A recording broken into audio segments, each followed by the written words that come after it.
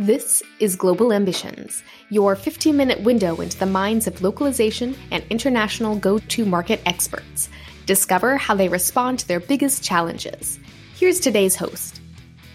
Hi, I'm Antoine Ray, and I will be your host today for this Global Ambitions podcast episode. And today, my guest is Soeren Eberhardt, and Soeren is a global site manager at Microsoft in Seattle. And today we'll be talking about Microsoft's 365 local adaptation. Soeren, welcome to the program. Thank you for having me. Can you share with our audience there what is being done by Microsoft 365 beyond just localization of content to reach and convert more Microsoft users into regular buyers? So as you said, we want to make visitors to our Microsoft 365 pre-sales pages, people who actually buy and don't just visit. So we need local marketing appeal. And for that, the first step is always having things in the local language. We all know that. That's why we're in the language industry. But the second step is actually also adapt certain pieces of the pages, looking at maybe there's market-specific messaging that we can use. Maybe there's even market-specific imagery. There's things where certain markets prefer, for example, contacting pre-sales support on the phone. So is that something that we want to highlight for specific markets as opposed to other markets? So it's really looking at where can we do what we call marketizations, where can we optimize individually for certain markets. So, and you're doing this across the range of products that are available on MS 365, like so from all the Office suite as well as other products, I guess, right? So we have a specific set of products. Okay. So what I've been working on mostly is Microsoft 365, the different business SKUs. We also have consumer SKUs, and then there are enterprise SKUs.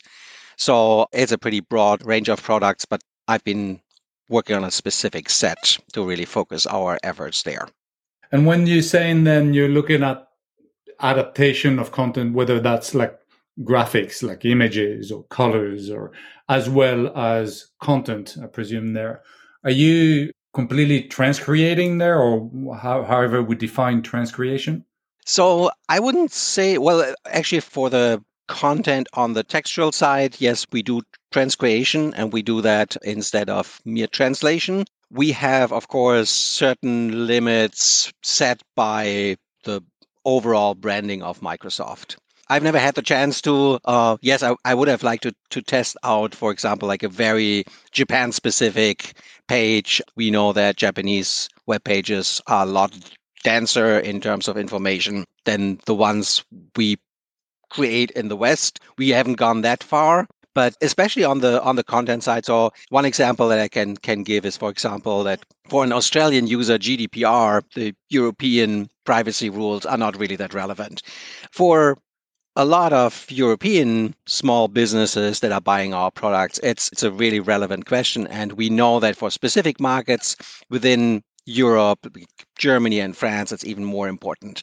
So we tested that. We had A/B tests where we looked at do people engage with that content, and also does it change their purchase behavior? And we could see that if we have specific messaging around GDPR in Germany and France, that yes, people feel more that they can trust our products to help them with GDPR regulations.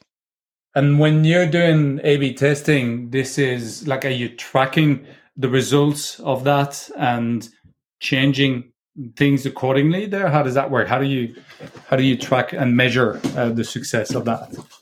Yes, and since probably not everyone listening to the podcast is familiar with A/B testing, it's gotten more common. It's gotten much easier because we have tools that are easier to use for that. But just the general concept is that you present a changed variant of what you have regularly to a certain set of users. So for an A/B test, you would basically go 50-50. So 50% of your users see the experience that you've had, and 50% see a changed variant of that page. And you shouldn't make too many changes, because then you don't really know what is it that actually changed behavior. So you have a hypothesis and you basically have a key metric or a set of metrics that you want to measure. You want to see what is that A/B test really doing, right?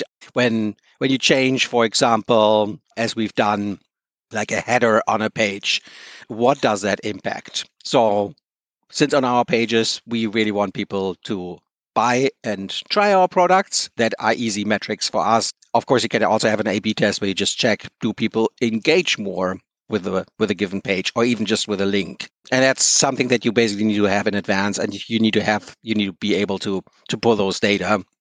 And so my team has had a really successful A/B testing program for a few years now. And we've been running a lot of local tests. Sometimes we find out that something that works in just one market, that we can actually extend that, and we can even say, hey, maybe that's a good idea for the global treatment of the page. Sometimes it's very market specific. Sometimes it's specific for a set of markets. We know that emerging markets might behave in a similar way. We've often looked at Mexico and Brazil together as Latin American emerging markets, and we could say, hey, maybe we just use a specific treatment in those markets. So we would have like a regional treatment. And yeah, I mean, the A/B testing really gives you lots of great insights on where can you make those tweaks. And if they are not successful, people sometimes say like, oh, your test failed. No, the test didn't fail. We learned something from it, right? We learned that, yeah, we thought, oh, this would be successful, but it wasn't. Actually, people buy less when we have this specific message on the page. Well, good learning. So don't put that message on your page ever. Interesting. And so, like, when you have the results of those A/B testing as an organization, I'm trying to understand, and I'm fascinated by the fact that localization, then this is still a localization sort of a job, right? But they influence that you work with product, with sales, with marketing, then to say, hey, we've tested this. This is the result that we've got with here is the data, you know, now make the change. Let's make the changes because that's going to drive more adoption. So you're really influencing sales and marketing decisions in that case. Yes, so we definitely have a little leeway for our international pages. So it's not that we always needed the permission to make a change on a page. Okay. But yes, we coordinated strongly with a site management team that is designing foremost for the US, but then obviously kind of the framework then works for the rest of the world. And yes, also with the people on the business side who say, hey, you should go with that strategy. And do you also measure the impact of the changes that you're making, mainly on the tech side and some of the structural side from an SEO perspective?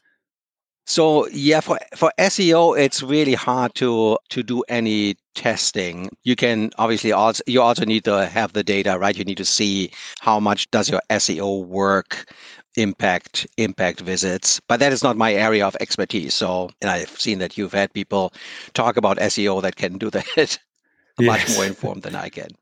Yeah, but certainly some of the work that you're doing in terms of adaptation and even changing titles and positioning them in different place will have an impact, and backlinks and things like that will have an impact on the Yes. SEO side of things. Yes, and you need to keep that in mind all the time. Yes, yeah. Right. Very good point that the textual changes, yeah, you cannot just do them haphazard without thinking about SEO. And so how do you ensure, how do you know, when you're making all those changes, and I presume you're working across a large set of languages. How many languages do you work across? We have 39 languages, but we have a Right. few top tier markets where we focus our efforts. So that Okay. makes things a little easier in terms of managing that. As I said, while we should distinguish between languages and markets. We might have market Hmm. specific pages, for example, for Argentina, so people see Hmm. things in their local currency. But of course, we use the same Spanish translations that we use for other Latin American countries. And so we have this differentiation between markets and locales. But so with that many locales there and markets there, what's the geopolitical awareness of the team there? How do you ensure you don't, or you don't offend, sorry, local communities, or how does that work? Yeah, that is a very tricky one to be culturally aware and make sure. I would say that Microsoft overall has a really good systemic knowledge that you should make sure that things are suitable for global markets from the get-go. But there's always those things that slip through. And we've had the strength of the team that I'm working in is that we have people in local markets.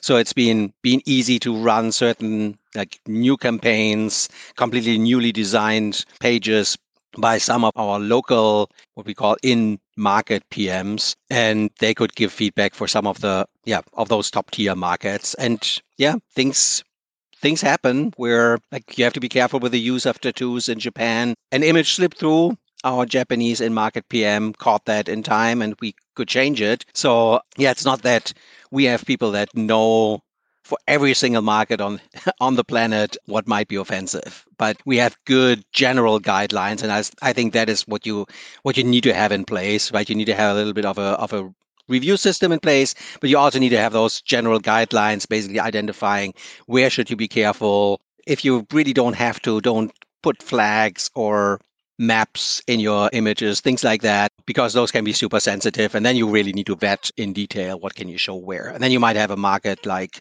Morocco or Argentina where there's territorial disputes with other countries, right? And Right.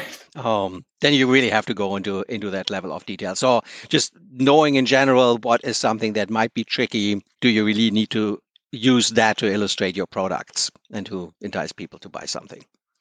Not a neatest thing to navigate across 39 languages probably and more markets behind that there. And like, so overall, like over the last number of years where you've been doing this, I presume you've gathered a lot of metrics, you've learned a lot of things along the way, sometimes got it wrong, sometimes got it right, but every time learned something along the way. Do you have like do you track and measure data? Do you have some sort of a dashboard that you use to show adoption, to show progress in a given country based on the work that your team is doing? Yes, and in a way, so I moved into marketing localization a little bit over 4 years ago. I've been doing localization for over 25 years, but I was mostly involved on the software side, and it was. In a way, it was very refreshing for me to suddenly have all these very strong metrics. When you're working on software, yes, you can track usage, a lot of things that when I started my career, we didn't even know how many people would use one language version. Now there's a lot better metrics in place. But when you're working in marketing, you can look at sales while we're looking at purchases and also trials, and then how many trials convert. That is something that's very strong metrics. And when we slice and dice those by markets, we can very easily see the so-called funnel, right? How many visitors come to the page, and then how many people buy, how many people click on that buy button, but then also how many people actually go through the whole purchase process, and how many people end up with our product. That's normally not where it stops. We also look at how many people drop after a while, how many people use our products. But I would say that just having those really, really strong metrics of sales is something that helps us to stay very focused, because we know there are numbers attached to our work, and we can obviously also show very well, like with A/B tests. Yeah, we deviate from that English header on one of our main pages, but we can prove like, oh, that brings us that much more money. And that is always a convincing argument, right? When you talk to marketing people, when you talk to the business side of the house, they will not ignore localization any longer when it brings them clear numbers in sales. And that's the beauty of nowadays, having access to all that information that we didn't have when we had a stack of CDs to install and T4 or something like that. I remember at the time. So, okay. Exactly. Well, Soeren, thank you very much. We've come to the end of this episode. Thanks very much for your participation today. I think this is a very interesting topic to look at, the local adaptation of product on a very large scale and on a wide breadth of languages as well. So thanks very much. Thank you for having me. It's been a pleasure. Thanks for tuning in to Global Ambitions. Subscribe at globalambitions.net or wherever you get your podcasts.